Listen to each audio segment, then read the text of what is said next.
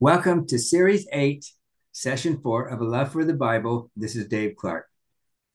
Last week, I interviewed my son, David, on his Bible reading experience over the last month, and he emphasizes reading from 1st and 2nd Timothy. Today, I'll be interviewing my wife, Helen, on her recent Bible reading experience. So, hello, Helen. Hello, Dave. Tell us, how has your Bible reading been going this last month? Just fine. I haven't gotten behind and just kept going. So yes, I'm doing pretty well. Okay. What have been the books you have been reading? Okay. I've been following the same pattern that I have since the beginning of the year and several other interviews, but in case you missed how I've been doing it, if you haven't listened to the other podcasts, I've been reading out of the Old Testament, out of the New Testament, and chronologically out of the Old, as the books go, and out of the New each day. And then each day I read either one or two if they're short Psalms and a few Proverbs. So by the end of the year, that program will get me through the whole Bible. And it's the 1 year, let me just check on it. Should have that. It's called the 1 Year Bible Online, and you can find out how to do it by looking at that website, oneyearbibleonline.com. Okay, and of course, I'm doing the same program myself. Okay, and what would you say has been most impactful from your reading this month? Well, I did 1st and 2nd Timothy, which I really like, but I know that that David Clark talked about that, so I won't say the exact same things. I think one of the things for me that was impactful, I'll read this too, was reading Titus. So it's the book that comes after Timothy, and it's written by Paul to one man, Titus, who he sent on a missionary trip to the island of Crete to help those folks.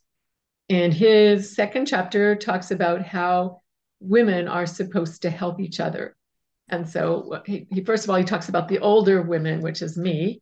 So how should the older women help younger women? So I'll read that in the New Living Translation. Teach the older women to live in a way that is appropriate for someone serving the Lord. They must not go around speaking evil of others and must not be heavy drinkers. Instead, they should teach others what is good. These older women must train the younger women to love their husbands and their children, to live wisely and be pure, and to take care of their homes, do good, and to be submissive to their husbands. Then they will not bring shame upon the word of God. So I think that was a good reminder for me how to focus my, first of all, I have to live it myself. And second of all, I should reach out to some of the younger women in my church and all to help them with those. Yeah, kind of think of yourself as kind of a role model for them. That's right. Yeah, right.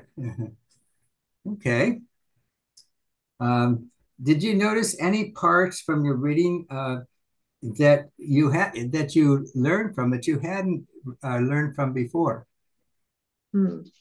Well, I think some of the Proverbs, because I'm reading in a different translation, the New Living, every now and then, I've read them before, and every now and then a proverb will sound a little bit different. Mm-hmm. That's a good thing about reading different translations. They say the same thing, but somehow the wording perhaps hits you a bit differently, or it maybe triggers something that makes you feel like, oh, that's what that's saying, just because Mhm. maybe it's the same more as your internal vernacular. So the one thing that I thought was pretty reminded me of, hey, I should do this more often, I guess, Mhm. or I should be aware of this, was the Proverbs 25:26. And it said, if the godly compromise with the wicked, it is like polluting a fountain or muddying a spring. So I thought that was really um, important. And I thought of it more like political, I guess. That if there's a situation where, a certain thing might be a godly thing, or perhaps a certain candidate, and I won't get into politics here, but if you compromise, it's polluting, it's bad. So it's important to stick with what you know is godly, and try to make sure that anytime you have anything to say about it, that's what gets done. So, Okay.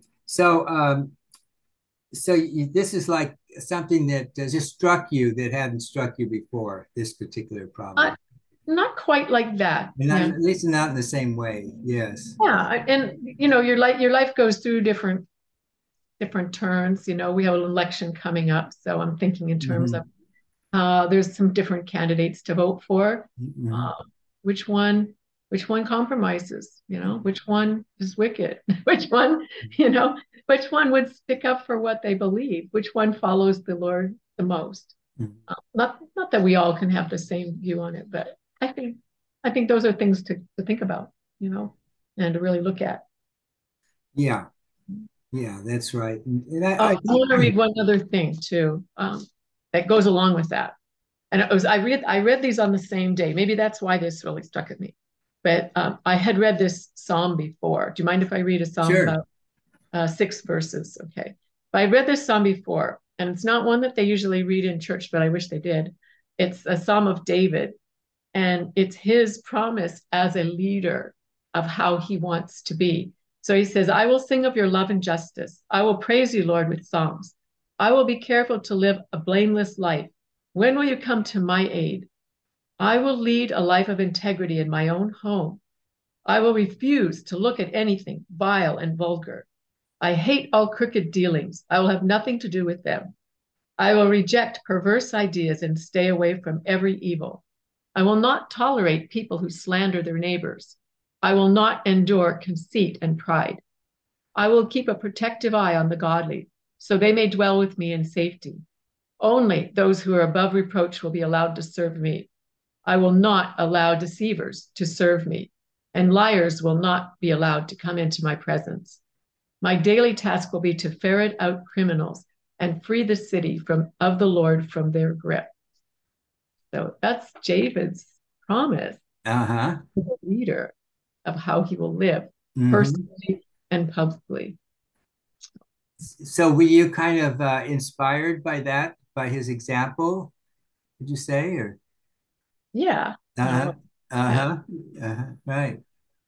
Yeah, it's always good to see people biblical characters that show are really good examples for us, and of course, like one for me was Joseph was a really good example for me.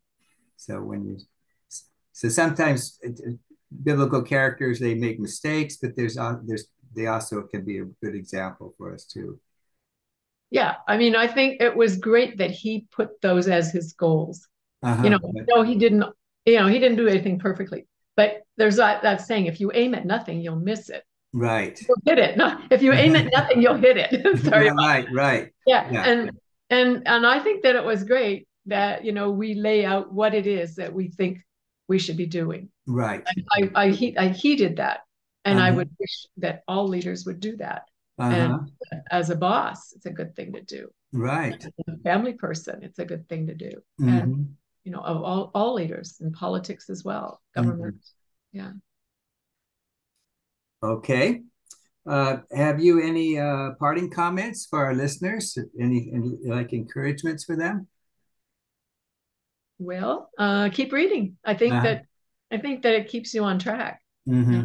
We Right. have a lot of things. We have a lot of things we could read every day or Hmm. listen to, or podcasts and comments and everything. I think that reading the Bible is very, very helpful to steer you in the right directions in your Hmm. Right. Okay. Well, thank you for joining us. And I thought your thoughts were interesting and helpful. And I want to thank our listeners for joining us for Series 8, Session 4. And my next podcast, Series 8, Session 5, will air beginning Tuesday, November 7th at 8 a.m.